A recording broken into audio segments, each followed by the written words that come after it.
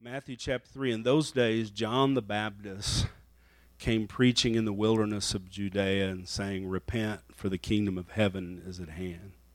This is he that was spoken of by the prophet Isaiah, saying, "The voice of one crying in the wilderness, prepare the way of the Lord, make his path straight."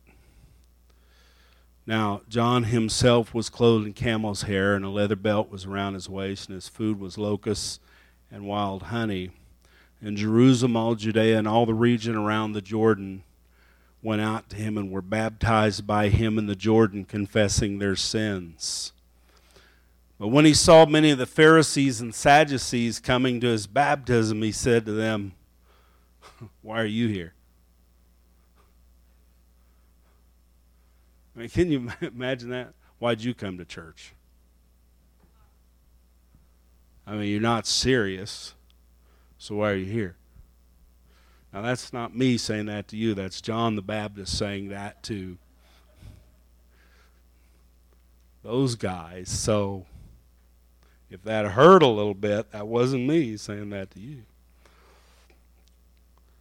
Brood of vipers, who warned you to flee from the wrath to come?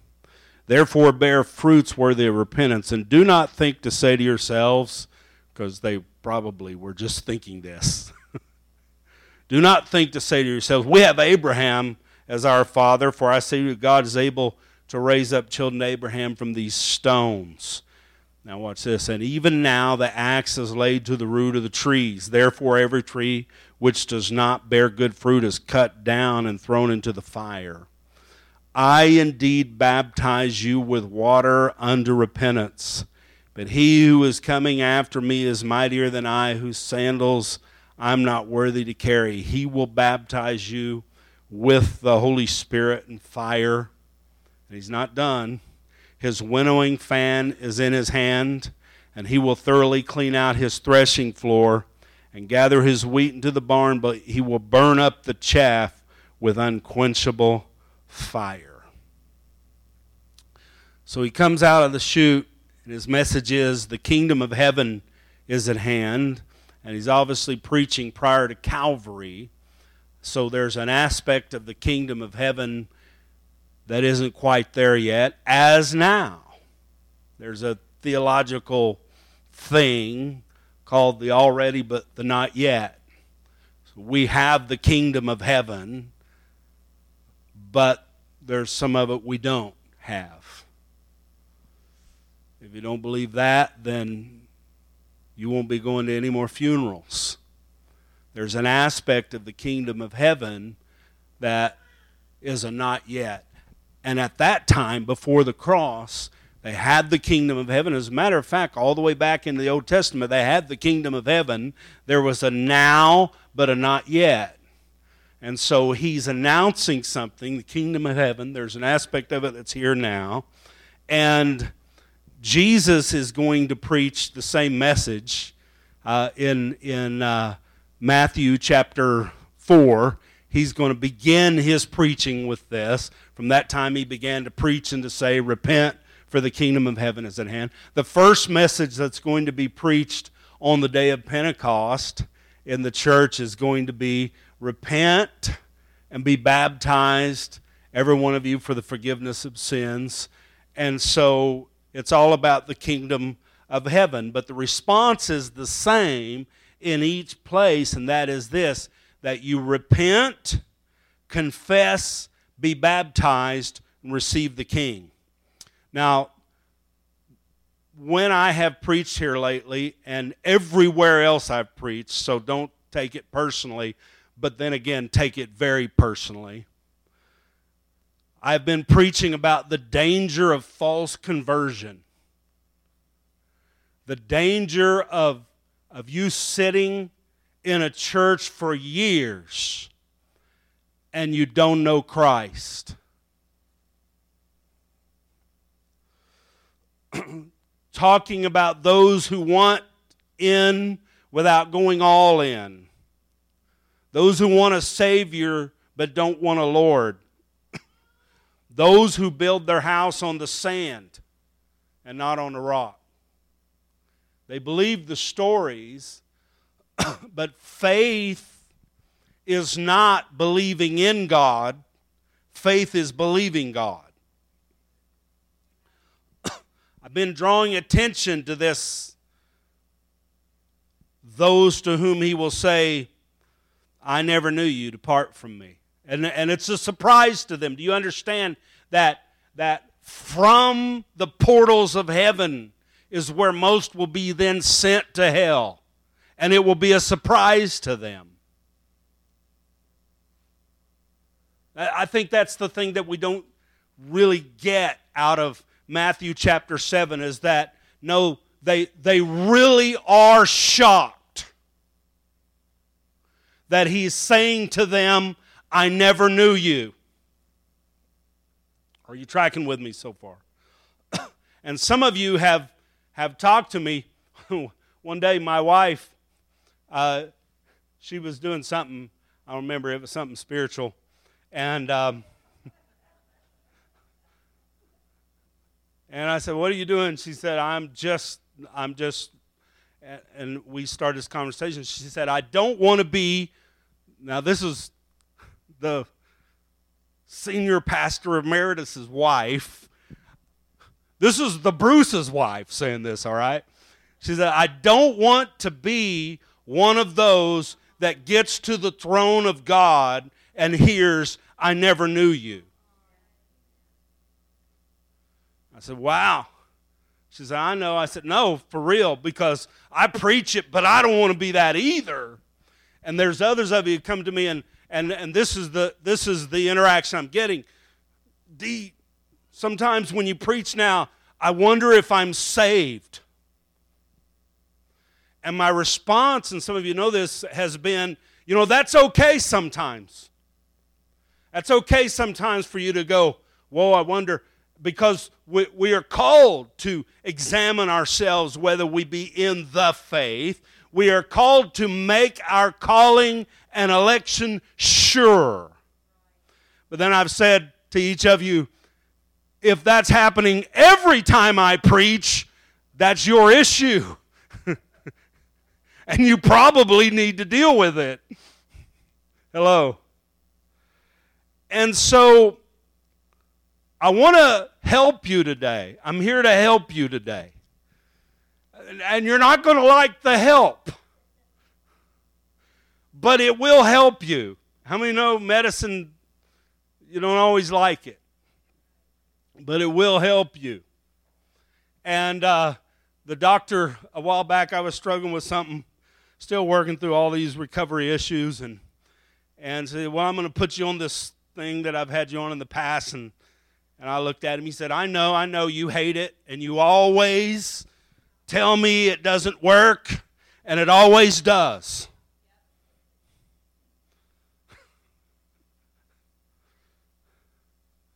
And so I want to help you today, all right, with a little medicine, the baptism of fire.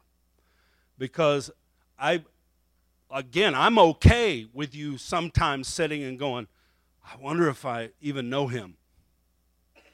And examining yourself. But I don't want you to just stay at that place. If there's a way to know, and 1 John, I would encourage you to read 1 John. 1 John is clear that there's a way for us to be assured that we are in him. And so, yes, there's some that are sure they are and they're not. But that's what we've been talking about. You have to go through the steps. You have to approach him the way. It's not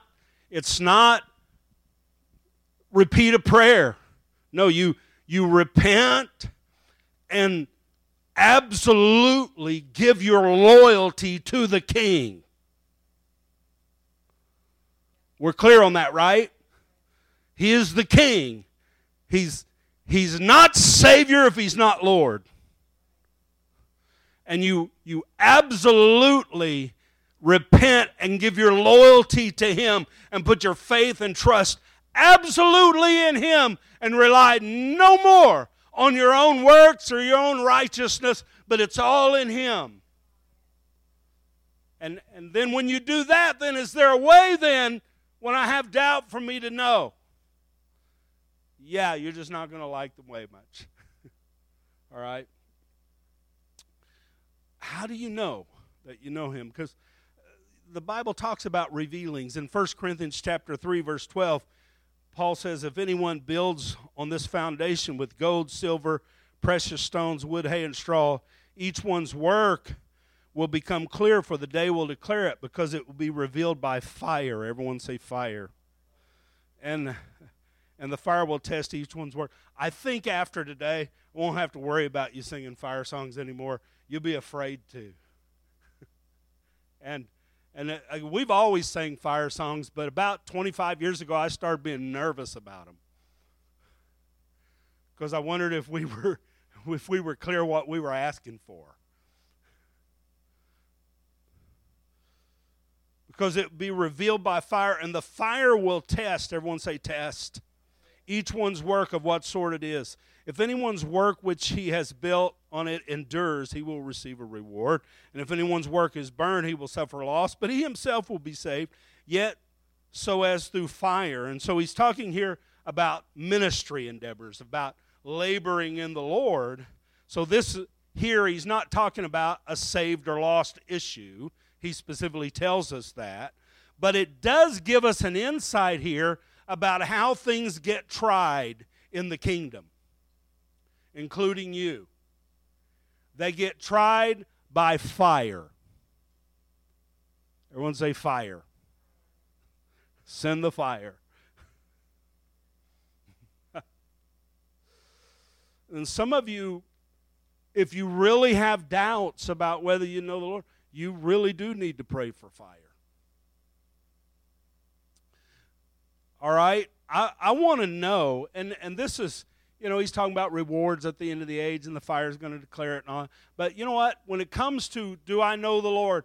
I want to know now. Mike Bickle says it this way. He says, God, shock me now. Don't shock me later. Amen? How many would rather have the Holy Spirit, through his convicting power, shock you today and make you feel suddenly lost and undone and hopeless and know that you don't know him, rather than have that encounter standing before the throne of God when it's too late? So don't you dare leave and go to some church that'll tell you all you got to do is pray a little prayer and you're in. It doesn't matter what kind of a whoremonger you are after that. Don't you dare do that. You'll have all eternity to regret that. I'm not saying you got to go here, but you have to go somewhere where they preach the truth. And the truth is that you must repent and turn to God with all your heart. And the truth is that there will be many, everyone say many. There will be many that will stand there before him in that day, and they will be shocked and stunned when he says to them, depart from me. And they go, no, we prophesied. We cast out demons. We healed people.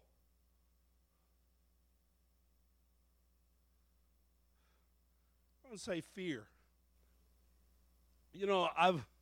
It's interesting. There's two things you can't talk about on Facebook without getting the charismatics up in arms: wrath and fear.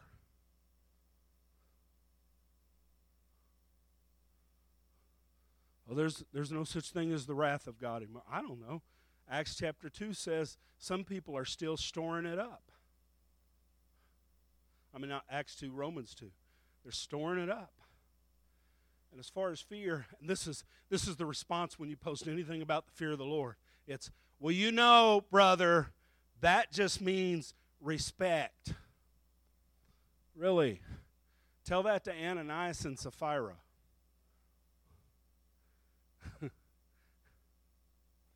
Is that what it meant? When they fell over dead, they took them out and buried them and said, great respect for the Lord came on all the church. And none of the rest dared join them because they didn't want to respect the Lord. No. People were afraid to visit church. The only ones that would come was the ones the Lord added to the church as they got saved. Nobody else would visit. You could not get a visitor to come to church. Why? Because people died in the services.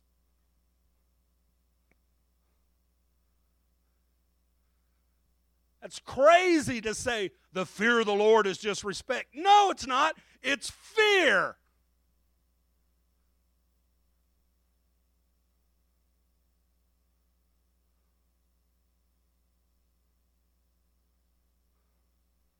We're the only culture in all of history to believe that. That is just respect.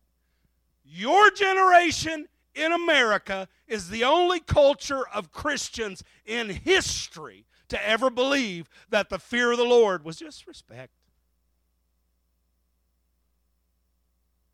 Might you be wrong? Or is everybody else throughout history that knew him, that labored in revival, and that turned the whole world to him, were they wrong?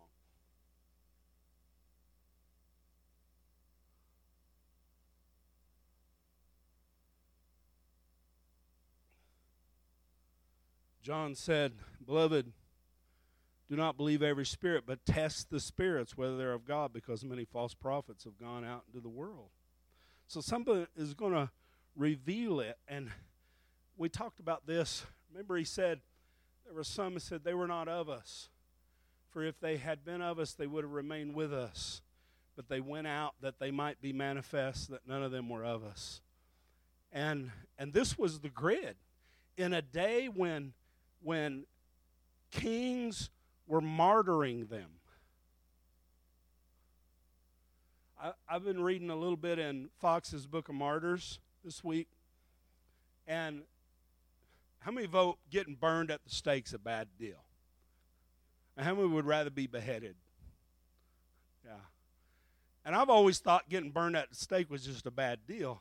And then I read this story a few weeks ago about when they burned one guy, and, you know, it said it took 6 hours for him to die.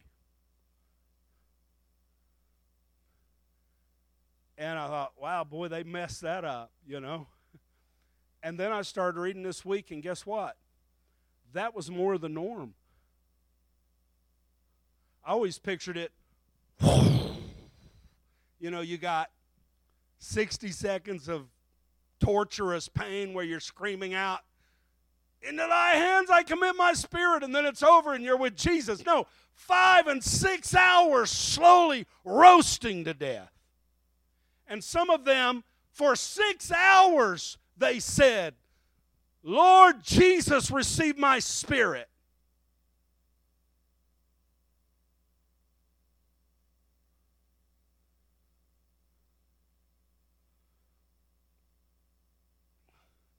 That's revealing something by fire, isn't it? But it looked the same. But some of these guys, you know, I've told you the stories. They were using them as human candles in Nero's halls and feeding them to animals and all these things. And in that environment, with all that going on, anyone who walked away from the Lord, John said 2 things. First of all, we didn't know they weren't of us, which is scary because he's one of the big dog apostles. He's one of the 12. And he goes, we didn't know they weren't of us. Isn't that amazing? So those of you that are trying to, I've been hearing what you're saying, preacher. I'm looking around this church trying to figure out who's for real and who's not. You won't figure it out, probably. But secondly, in that environment, people walking away from God in that environment, he said, they were never of us. If they had been of us, they would have remained with us. The reason they went out was to show they weren't of us. And then I think about our culture, our American Christian culture, where people walk away from God for 40 years because they got mad at somebody at church.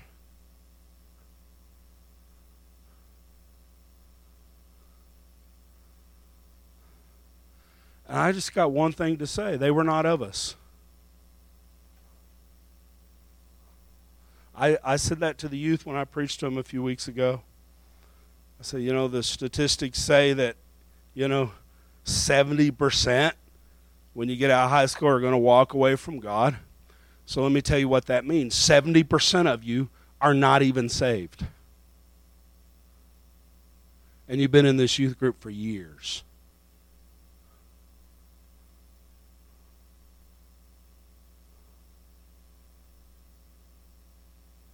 I'm preaching the Bible.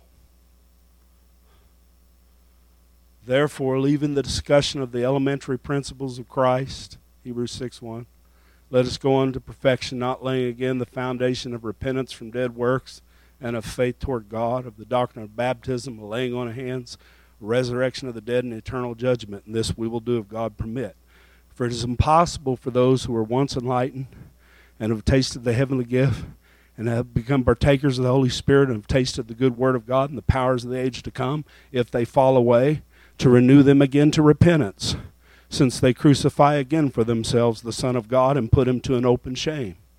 For the earth which drinks in the rain that often comes upon it and bears herbs that are useful for those by whom it is cultivated receives blessing from God. But if it bears thorns and briars, it is rejected and near to being cursed.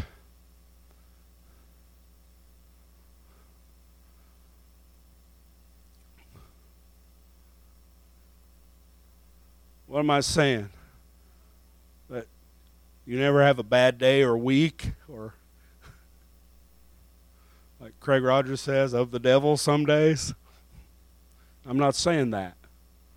But there's 1 John talks about continuing in sin.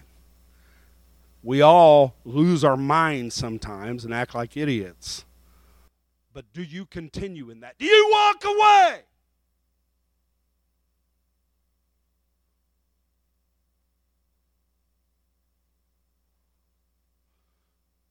I want to go out in the world and do my thing, and I want to do this, and I want to experience this, and there's time for God later. Yeah, well, you don't know him.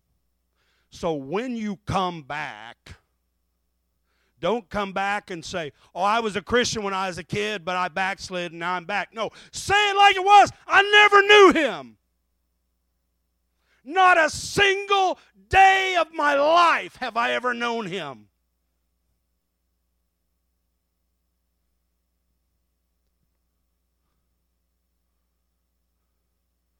I just say that to people now because when they say, oh, I walked away, but I came back, I say, well, you either didn't know him then or you don't know him now.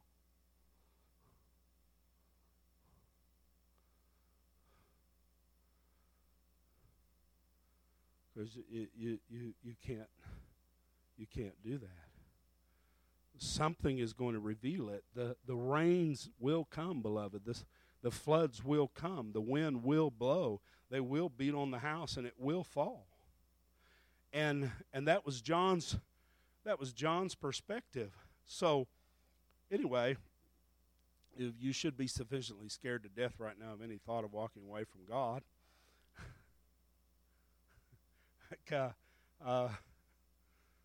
Was it Brother Tenney used to say? Tommy Tenney's dad used to say, how could they bear the stink on the ark for over 400 days? Because of the storm on the outside. There's a storm on the outside, so I can put up with the stink on the inside. Church may stink at times. Hello. They may put down the wrong color carpet. All of these crucial, critical things that are worth walking away from God for. I know. All of that. But there's a storm out there. So, did you see what I put this week? I put up with the church in hopes that it'll get better. This was one of the reformers said. Hoping that they will also put up with me in hopes that I'll get better. Amen? Church is full of hypocrites. And you're probably one. So calm down, humble yourself, and walk with God. Amen? My older sister, who was an astute theologian, used to say, it takes one to know one.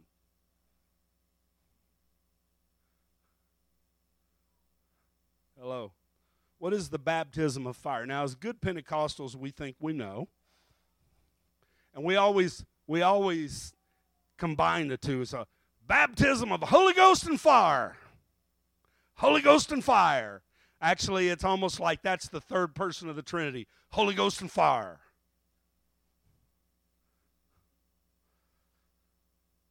We're baptized in the Holy Ghost and fire. But are those the same thing? And we sing about it, we talk about it, we preach about it, we pray for it in the altar. My wife was reminding me of that this morning when I told her I was preaching on. Yeah, you go down through the altar, fire, fire, fire, fire. And I don't want to completely paralyze us, all right? We got to cut ourselves a little slack. I don't want to take all the fun out of church. Hello? I know what we're saying when we say, oh, send the fire. We're really not saying, cook me.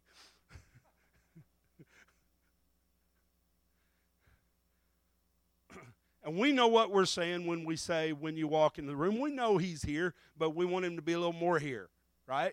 That's what we're saying. Yeah, you're here, but even what is that one song? Even though you're here, Lord, come. We just say it this way, more Lord. I get all of that.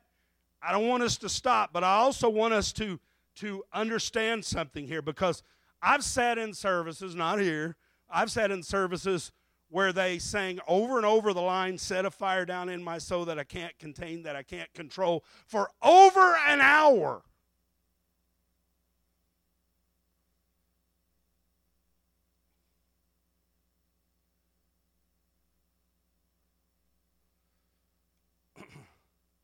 We used to sing in revival days. We didn't much because I had a struggle with it, but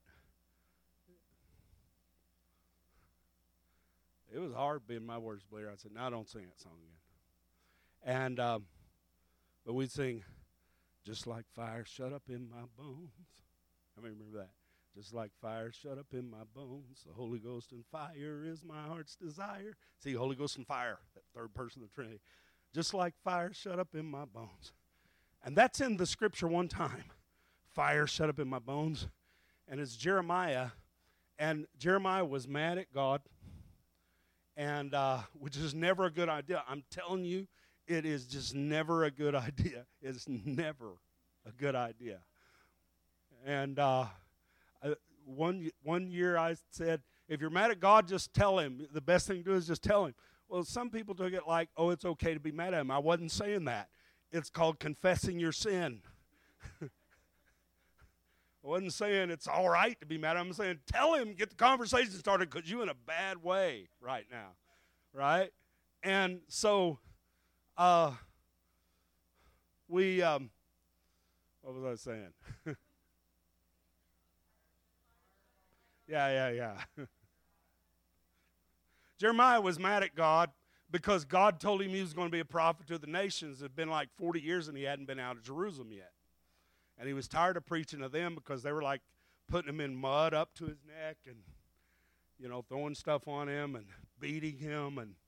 And so you can see where the relationship was tense. And so he said, oh, sovereign Lord, you have deceived me. You lied to me.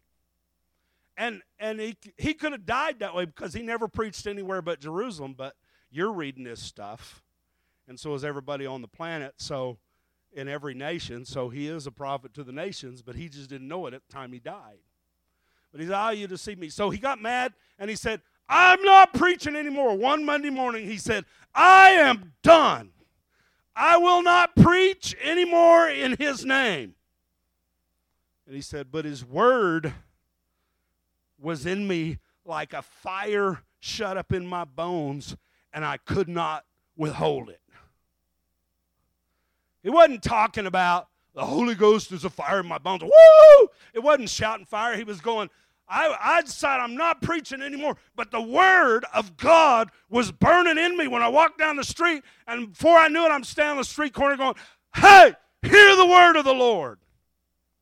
It's the Word of God that makes you burn. The psalmist said in Psalm 39:3, he said, while I was musing, which means meditating, the fire burned. Pray for fire all you want, but you want to know how to be on fire on the inside? Meditate on the Word. Take the Word into your heart. The Word, let it run swiftly like a fire. You want to be on fire for God? Hide the Word in your heart. We've seen so much revival, so much of that here. But who is still here and who is still running? It's the ones who hid the Word of God in their heart are the ones that are still here. Not the ones that even had the most impressive encounters in those revival days. Where are they? Who's here? The ones that encounter led them into the Word of God.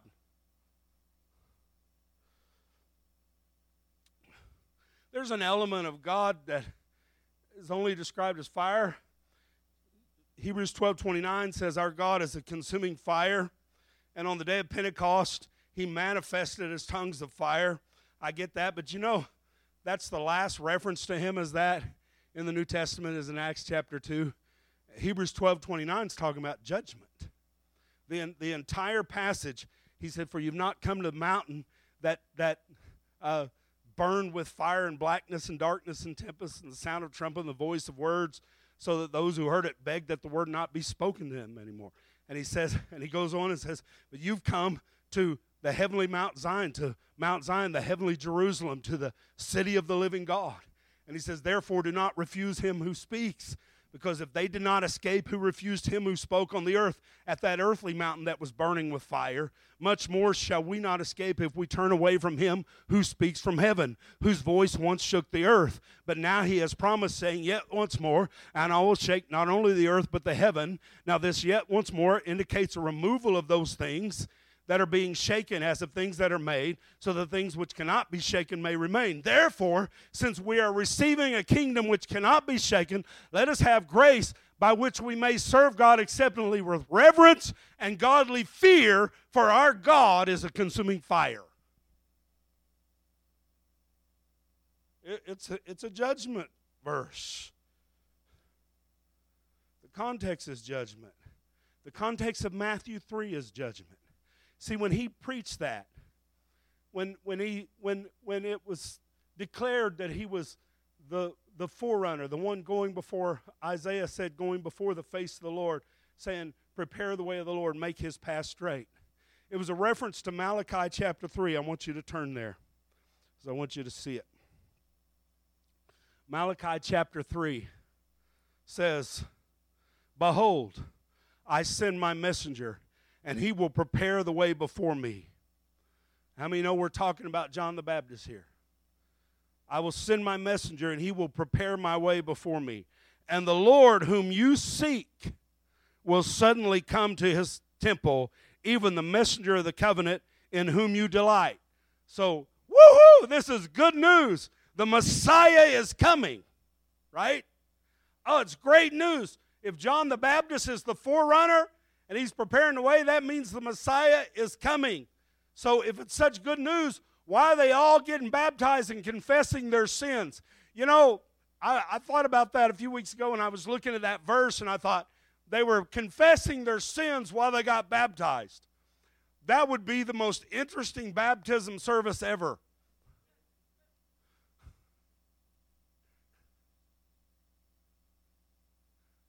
Really? How many know everybody would come to the baptism service?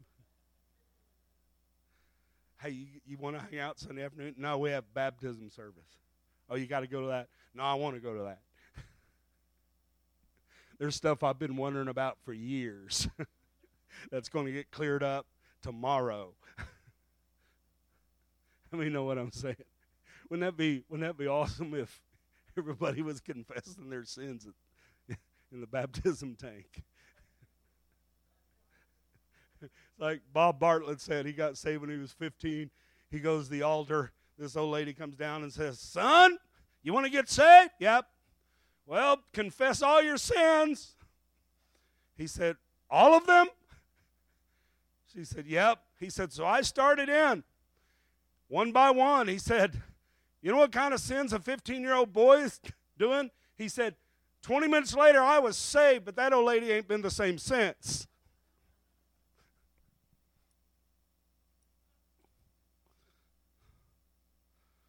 The Lord whom you seek will suddenly come, even the messenger of the covenant in whom you delight. Behold, he is coming, says the Lord of hosts. How many vote? It's all good news up to this point, right? He is coming. We want him to come. Even so, come, Lord. But who can endure the day of his coming? Oh, yeah, because we have so much respect for him. So who can endure the day of his coming? And who can stand when he appears? For he is like a refiner's fire, and like launderer's soap. He will sit as a refiner and a purifier of silver. He will purify the sons of Levi and purge them as gold and silver, that they may offer to the Lord an offering of righteousness. So these guys understood the context of John's ministry was repentance to prepare the way for the Lord to come, that he could not come until they repented, and that was for their safety. As I've told you before, see, he doesn't come and you get revival. He's got revival hat on one day and judgment hat on the other. No, he just comes, and wherever you're at, that's what you get. So very often, before a revival hits, God in his mercy starts cleaning house. Before the revival hit here in 96, crazy stuff started getting revealed. Am I right, John? Insane stuff you shouldn't have had to deal with in church. It wasn't in the manual from Bible college how to deal with it. Are you people crazy? He was revealing stuff. And you know what happened? The whole house got afraid. The fear of God came on the whole house. Everybody started hanging out at the altar and praying and asking God to forgive them and not tell their stuff to everybody.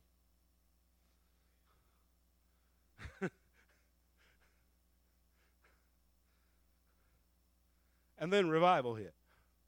And then, of course, we went through the whole thing, the whole cycle again and again and again. But there was a cycle of exposure and repentance before he ever came. And that's his mercy.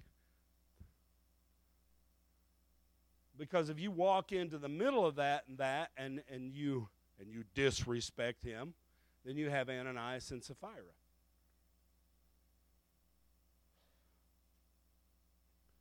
So it's always amazed me, the guy that got struck down for touching the ark of God had probably played on it for 20 years or around it.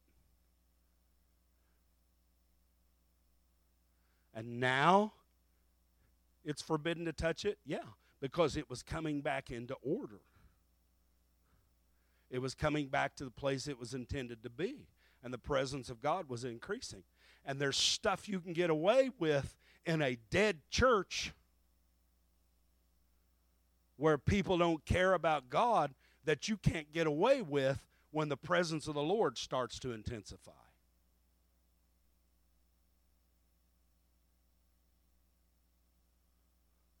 I'll just tell you straight out, he ain't coming where there's no fear.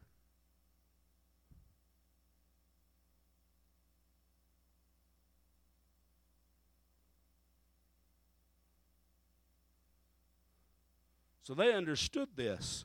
If he's the forerunner, then he's got to make his path straight, because who can stand his coming? Who can abide his coming? He will be like a refiner's fire. And they understood that when he comes, he will be like a refiner's fire. There's going to be fire. And it's going to reveal and it's going to purify. Have you ever heard the story of back when the Spaniards were first coming over here looking for gold, and they wanted to take shiploads of gold back to Ferdinand and Isabella because, the whole thing had the cash flow. And so they took some shiploads of what they thought was gold back to the old world. And then, of course, you have to purify it, right? And how you purify it was they heat it up. They put it to the fire. And when you put gold to the fire, it melts, and what they call the dross comes to the top, which is the stuff that isn't gold. And they skim it off. And then they heat it some more, and the bad stuff comes to the top, and they skim it off. And they keep doing that until they get as close, 24 karat, I guess, as close as they can get to pure. And that's still pretty much the process, although now it's a little more scientific and there's chemicals involved. But how many know what happens? Fool's gold is called pyrite. How many know what happens when you heat it up? It stinks. It smells like sulfur. How many have ever smelled sulfur? How many have ever grew up or lived in a town where they had to close the school down occasionally because you couldn't stand the smell? As I have to in Oklahoma. Sometimes we get to school, and when we get there, they would meet us at the door and say, no school today, because we always had sulfur. I mean, we couldn't smell it on us, but the kids from the other towns could. And but some days it was so bad that you couldn't go in there. And that's what pyrite smells like when you heat it up. It doesn't purify. It stinks.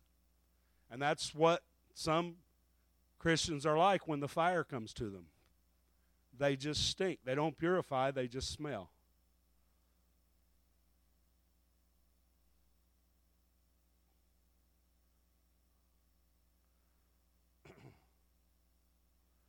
You know, Solomon made 500 shields out of gold. Now, they weren't for war because they were too heavy to carry into battle, and gold is not a hard metal, so they were impractical, and you didn't want to lose any of them anyway. But they were for show. And they would have them out for parades, but when they weren't doing parades, they hung them up in a prominent place in one of the palaces and in one of the public areas where everybody could see, because it was for the glory. Everyone say glory. It was a glory thing. So this is the part of the glory of the kingdom. We have 300 large, 200, or 300 small, 200 large shields, 500 shields made out of gold. And then after Solomon died, Rehoboam ended up losing them to the king of Egypt. I mean, king of Egypt came and just carried off everything. So now we got a problem. Now we don't have the gold shields, which are a sign of our glory. So you know what he did? He made brass shields. And you know what he would do? He would shine them up to where they looked like gold and bring them out for the parades. And then as soon as the parade was over, they took them back and hid them in storage and locked them away so nobody could see that they weren't the real thing. You can shine them up for church, but then you better go hide them afterwards because they're not really gold.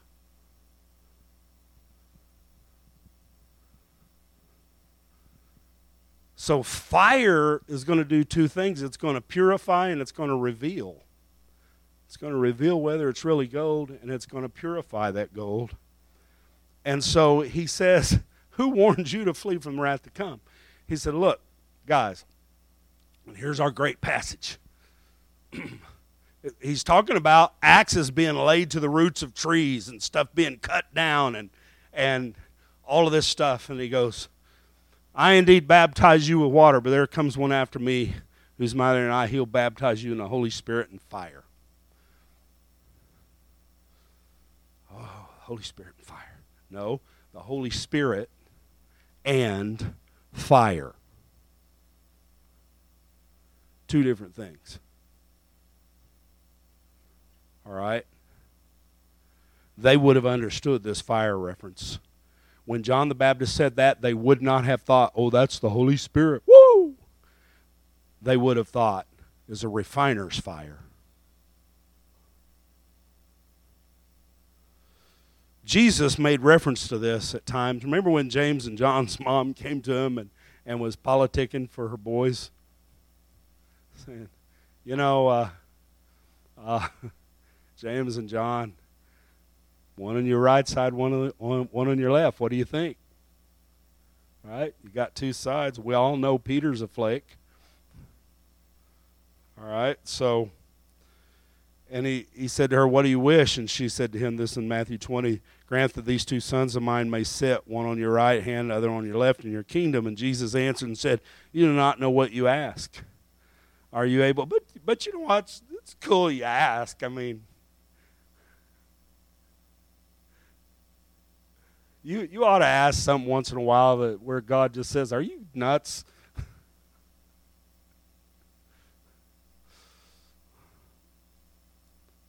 That's probably not even sound theologically, but, you know. If I just think if every prayer you ever prayed was answered, you left something on the table probably. Anyway, you don't know what you ask. Are you able to drink the cup that I'm about to drink? And he's asking this of them. And be baptized with the baptism that I am baptized with? Now let me ask you a question. Has the Holy Spirit already come upon him at this point?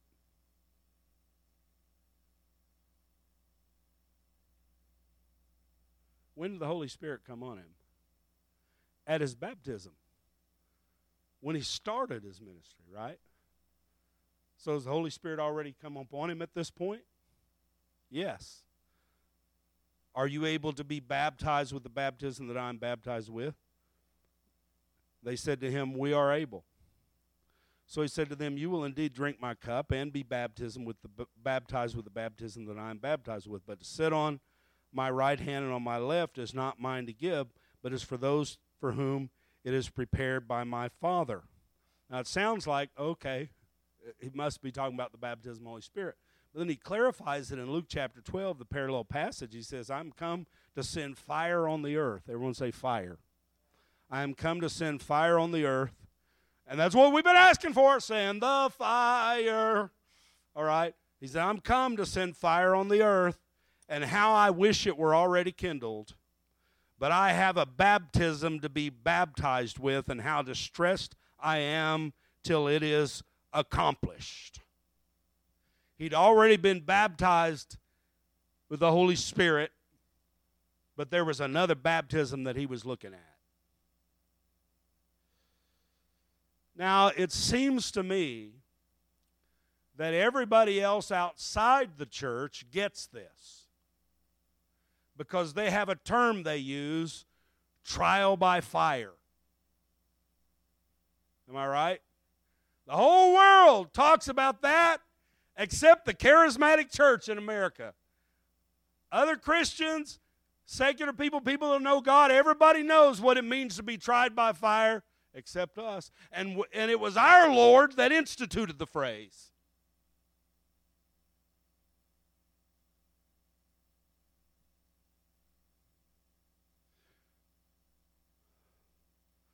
James 1, my brethren, count it all joy when you fall into various trials, knowing that the testing of your faith produces patience.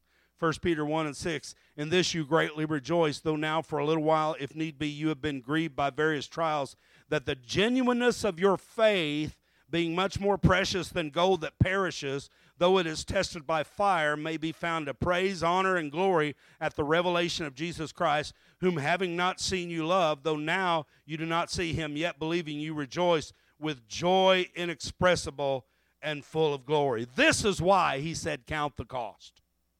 Before you say yes to Jesus, that's why that gospel that's being preached that says, slip up your hand right back down, just come down, only take 5 minutes and you're done, it is absolute blasphemy. It is absolute heresy.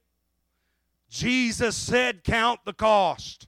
There is a cost. Salvation is not free.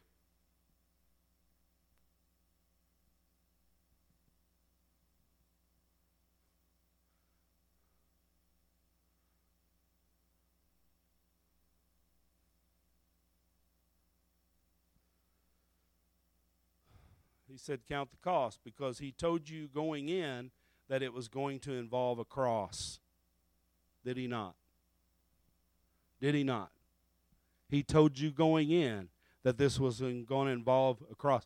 Remember what Leonard Ravenhill said, too, about a cross? He said, when you saw a man walking down the street with a cross on his back, you knew he wasn't coming back.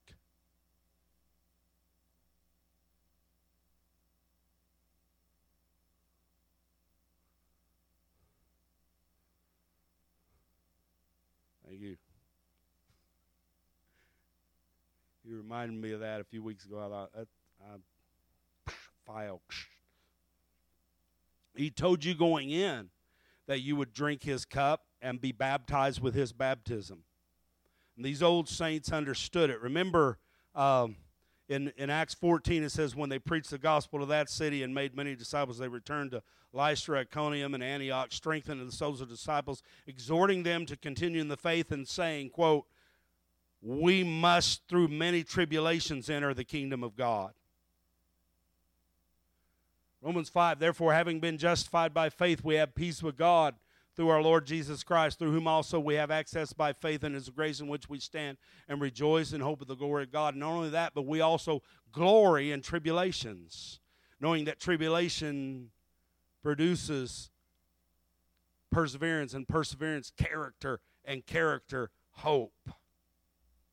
Romans 8:16, therefore the Spirit himself bears witness with our spirit that we are children of God. If so be that we have children, then heirs, heirs of God, and joint heirs with Christ, if indeed we suffer with him, that we might also be glorified together. For I consider, everyone say consider. What did he say? Count the cost. Consider. For I consider that the sufferings of this present time are not worthy to be compared with the glory which shall be revealed in us. For the earnest expectation of the creation eagerly waits for the revealing of the sons of God. For the creation was subjected to futility, not willingly, but because of him who subjected it in hope. Because the creation itself also shall be delivered from the bondage of corruption into the glorious liberty of the children of God. And we know the whole creation groans and labors in birth pains together until now. So you try to explain every weather thing that happens, every crazy thing that happens, and it's either God or it's the devil. No. What it is the whole earth is groaning and laboring. Some of this stuff will happen without any spiritual force behind it. We know the whole creation groans and labors in birth pains together until now. Not only that, but we also, who have the first fruits of the Spirit, even we ourselves, groan within ourselves, waiting for the adoption, the redemption of our body. For we've been saved in this hope, but hope that is seen is not hope. For why does one still hope for what he sees? But if we hope for what we do not see, we eagerly wait for it with perseverance. Likewise, the Spirit helps in our weakness, for we do not know what to pray for as we ought. And the context here is we're going through some stuff. But the Spirit itself makes intercession for us with groanings which cannot be uttered. And he who searches the heart knows what is the mind of the Spirit, because he makes intercession for the saints according to the will of God. And we know that all things work together for good to those who love God, to those who are the called according to his purpose. I don't care how bad it is. If you are gold, if your faith is genuine, then fire will do nothing but purify it. We know that all things work together for good to those who love God, to those who are the called according to his purpose. And this is his purpose. For whom he foreknew, these he also predestined to be conformed to the image of his Son, that he might be firstborn among many brethren. Moreover, whom he predestined, these he also called. Whom he called, these he also justified. And whom he justified, these he also glorified. What then shall we say to these things? If God is for us, who can be against us? Now, this is a man that has suffered. He who did not spare his own Son, but delivered him up for us all, how shall he not also with him freely give us all things? Who shall bring a charge against God's elect? It is God who justifies. Who is he who is condemned? Who condemns? It is Christ who died, furthermore is also risen, who's even at the right hand of God, who also makes intercession for us. Who shall separate us from the love of Christ? Shall tribulation or distress or persecution or famine or nakedness or peril or sword, as is written, for your sake we are killed all the day long. We are counted as sheep for the slaughter. He knew this going in. Yet in all these things we are more than conquerors through him who loved us. For I am persuaded. Everyone say persuaded.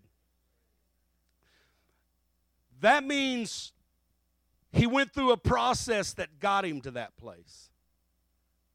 Maybe there was a time he wasn't persuaded, but now he is. I'm persuaded that neither death, nor life, nor angels, nor principalities, nor powers, nor things present, nor things to come, nor height, nor depth, nor any other created thing shall be able to separate us from the love of God, which is in Christ Jesus our Lord. And you know what I've come to believe about that? What he had gone through had persuaded him that no matter what happened, God would never abandon him. That's what I was talking about last week. No matter what, he will never leave us or forsake us. And he was persuaded of that. But I think he's also saying, and this is kind of my punchline, or at least the start of it, I think he's also saying, and I've only got an hour left, so he's also saying, I am persuaded that I won't abandon him.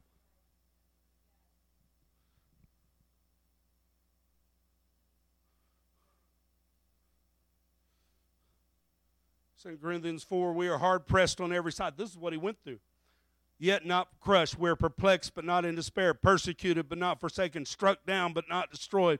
Always carrying about in the body the dying of the Lord Jesus, that the life of Jesus may be manifest in our body. For we who live are always delivered to death for Jesus' sake, that the life of Jesus also may be manifested in our mortal flesh. He goes down and he says, therefore, we do not lose heart. Even though our outward man is perishing, yet the inward man is being renewed day by day. For our light affliction, which is but for a moment, is working for us a far more exceeding and eternal weight of glory, while we do not look at the things which are seen, but at the things which are not seen. For the things which are seen are temporary, but the things which are not seen are eternal. So this is the greatest apostle that ever lived, who's crying out to know him. And I think what he's saying in Romans 8 is, what I've gone through and the truth of the Scripture has persuaded me that not only will he never leave me or forsake me, but it has persuaded me that I will never leave him or forsake him. I have gone through some stuff, and I know that by his grace I can be faithful. And remember when the 12 got beaten for preaching? They were arrested and they were on trial, and this is how crazy it was. Gamaliel stood up and said, leave these guys alone, because if this is of God, you don't want to be fighting against God. And said they agreed with him. They agreed with him. He said, get away from these guys and leave them alone. They agreed with him and then beat them. So that's kind of agreeing with you. And they left there, and how many of you have seen that where they said, they were rejoicing that they were counted worthy to suffer shame for his name. Why is that? Why were they rejoicing at that moment? I mean, because we're kind of like that. We have a little bit of an altercation with somebody over the gospel, and we come in and testify about it. Yeah, and then they said this, and I said that, and then they said this, and I said that, and then I unfriended them. So, I'm a man of God. But they were beaten. And he told them they would be. They're going to haul you in front of us. They're going to beat you in my name. I mean, they're going to beat you in the name of God and say they're doing God a favor. And they rejoiced. Why? Because they knew this. Is my faith genuine? It's like, well, they had to know their faith was genuine. Listen, guys, it's only been a few months since they all forsook him and fled, and one of them said, I don't know him. No, I don't know him. Well, you talk like a Galilean. I don't know him.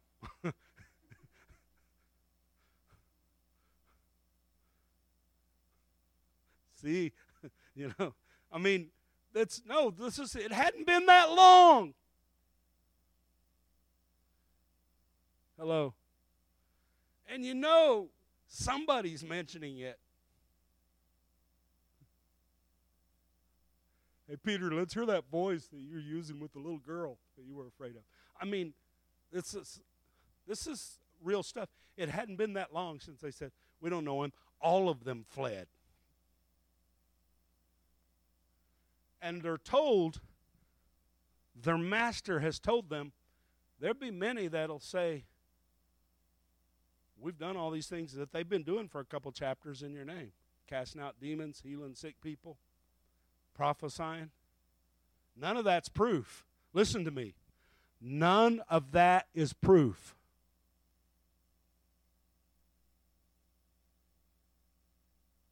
And they know this. They know what proof is. There's going to be a baptism of fire. You're going to suffer. You're going to be mocked, abused, beaten. You're going to have stuff come at you that makes no sense.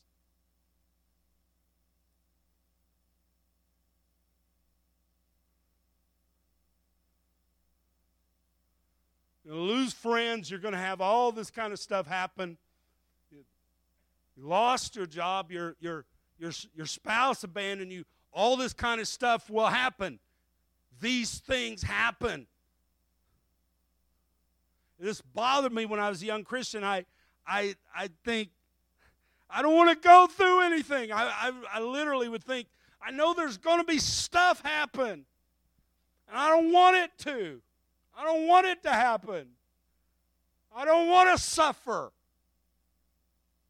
How many honest enough to admit that? I mean, that was, as a young Christian, that was, seriously, I was like, I don't want to suffer. Ever. Some the Bruce I am. But I knew it was coming. And then it comes, and somehow you come out the other side of it, and you're not sure how, because God enables you to forget a lot of it in His grace and mercy, and you don't even remember a lot of what it was like when you were in it. And you come out the other side and you go,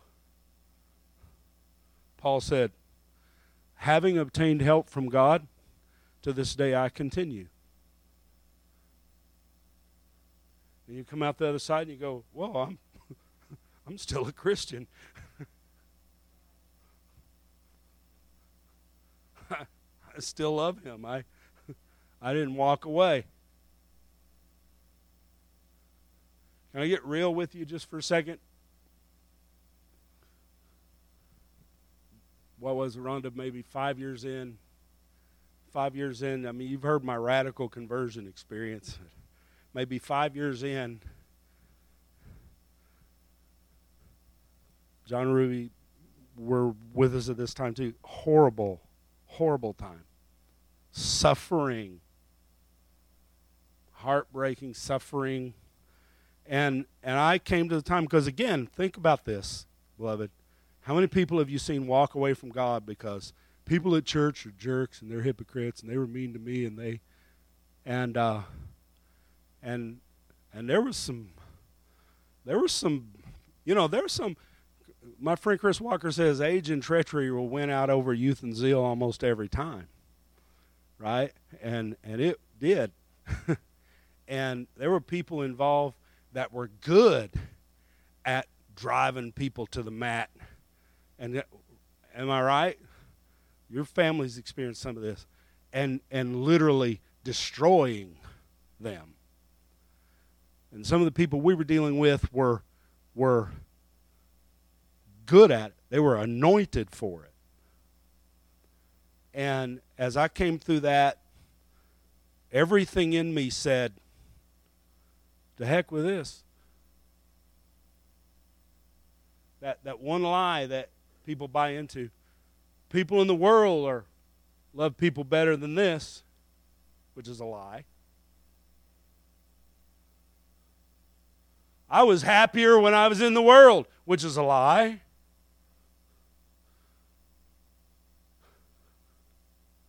To hell with this.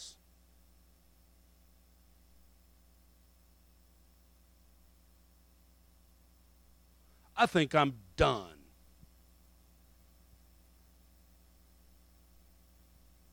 I don't even want any of this. I don't want to go to church. I don't want to be around any Christians. I don't want any of you. I came to that place. I'm walking down the sidewalk of Green Forest, Arkansas. And God knows where that is.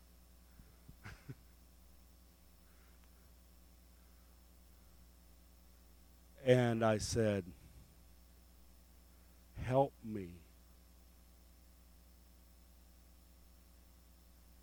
I don't even want to do this anymore. But where can I go? You alone have the words of eternal life.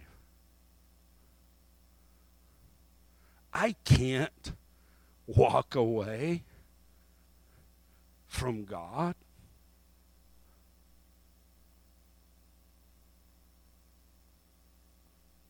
No matter how much I don't want to do this anymore, I cannot do this. I cannot, I will not walk away from Him.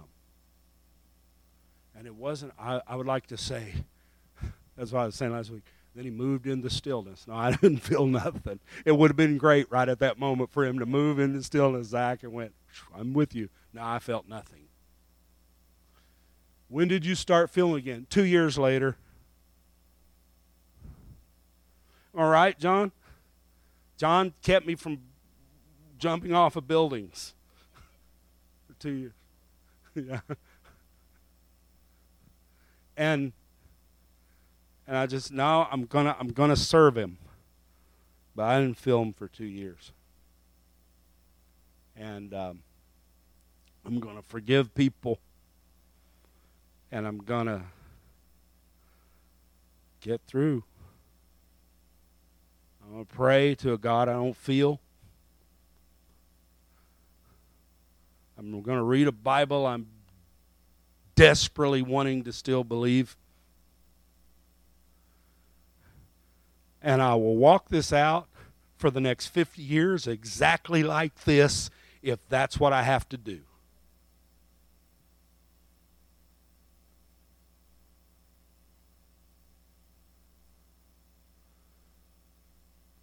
And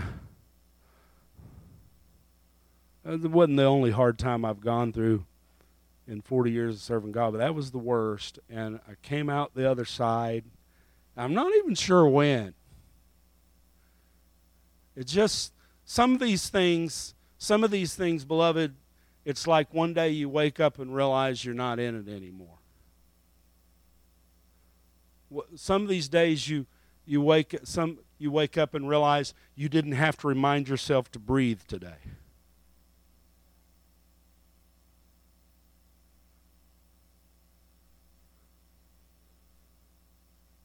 How many know what I'm talking about? And I wouldn't wish it on my worst enemy. I wouldn't. But how many have heard me preach the sermon, The Order of the Breaking of Bread? Because that's what it is. And I remember Drew was going something 3 or 4 years ago, and he came to me and he sat down and poured his heart out. And I said, man, Drew, the only thing I can tell you, I prayed and asked the Lord, please don't break my son. And then he told me, well, he's my son. I'll do what I want with him. And so you're in the order of the breaking of bread. And, but you come through it all, Jonathan. And you out on the other side. And it doesn't mean that it didn't cost you something, that some things aren't changed and that there's not. It doesn't mean that everything's, no. Some things are never the same. But you realize this. Having obtained help from God, to this day I continue. I came through that. So the answer is, how do I know that I'm for real?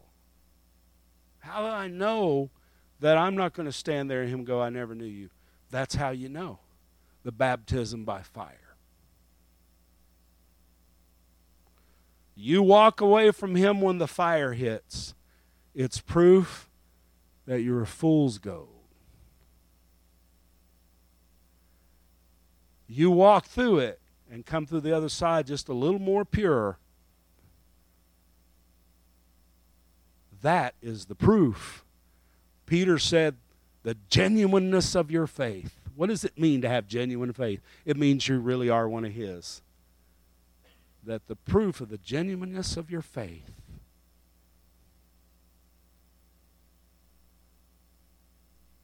So like I said, you're not going to like the answer I'm going to give you of how you know.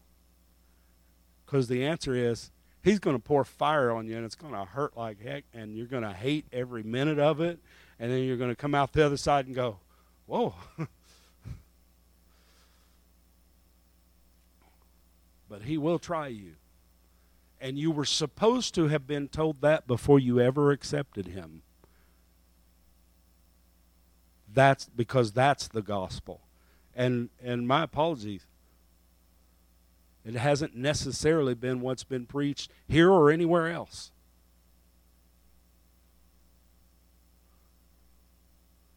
You say yes to Jesus, He will crush the life out of you.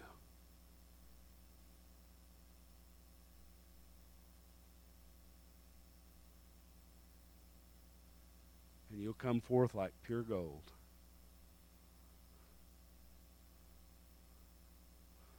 And some of you, I've watched you over years now and seen you go through stuff that even I go, dear God, please don't ever ask me to walk through that.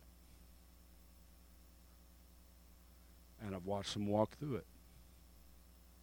Kicking and screaming a little, but walk through it. Why? Because they have the real thing. Let's stand.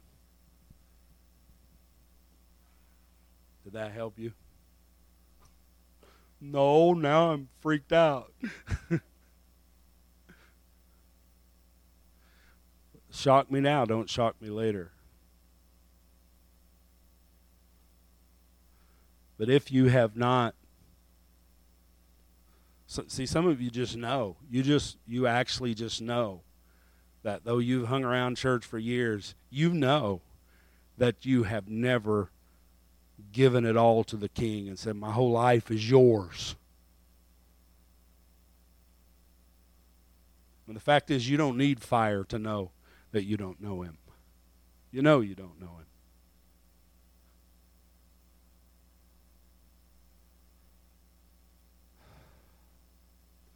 That's something you can fix today. You don't have to come shake my hand, pray a prayer with me. I'm not the mediator between God and man. Jesus is.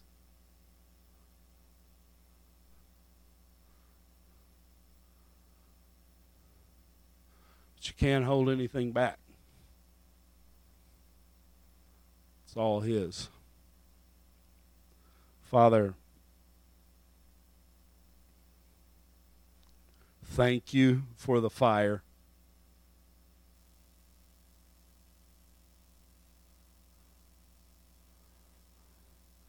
Forgive us if we didn't thank you for the fire while we were in the fire.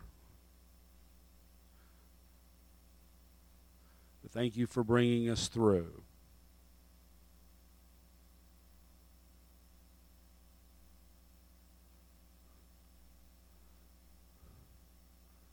Sometimes you bring us through without even a smell of smoke. And sometimes we smell like smoke. And that's okay too. We thank you for that.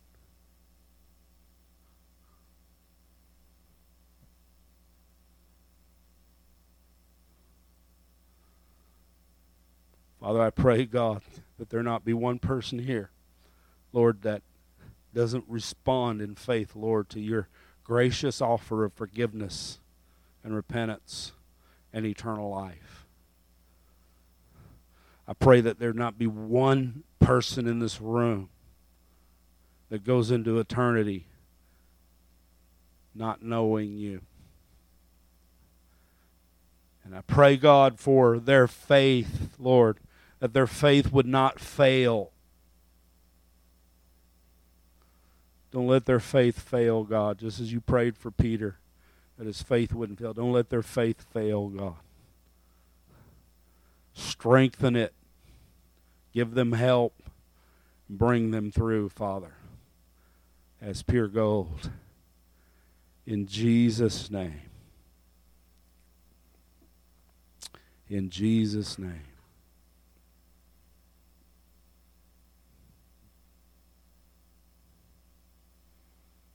I'll leave you with this. The Lord whispered to me once at the end of a thing. He said, "Good and faithful, thou well done servant."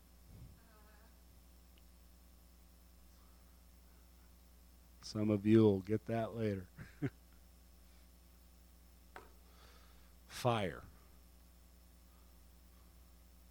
So pray for the fire, but then duck. Amen. God bless y'all.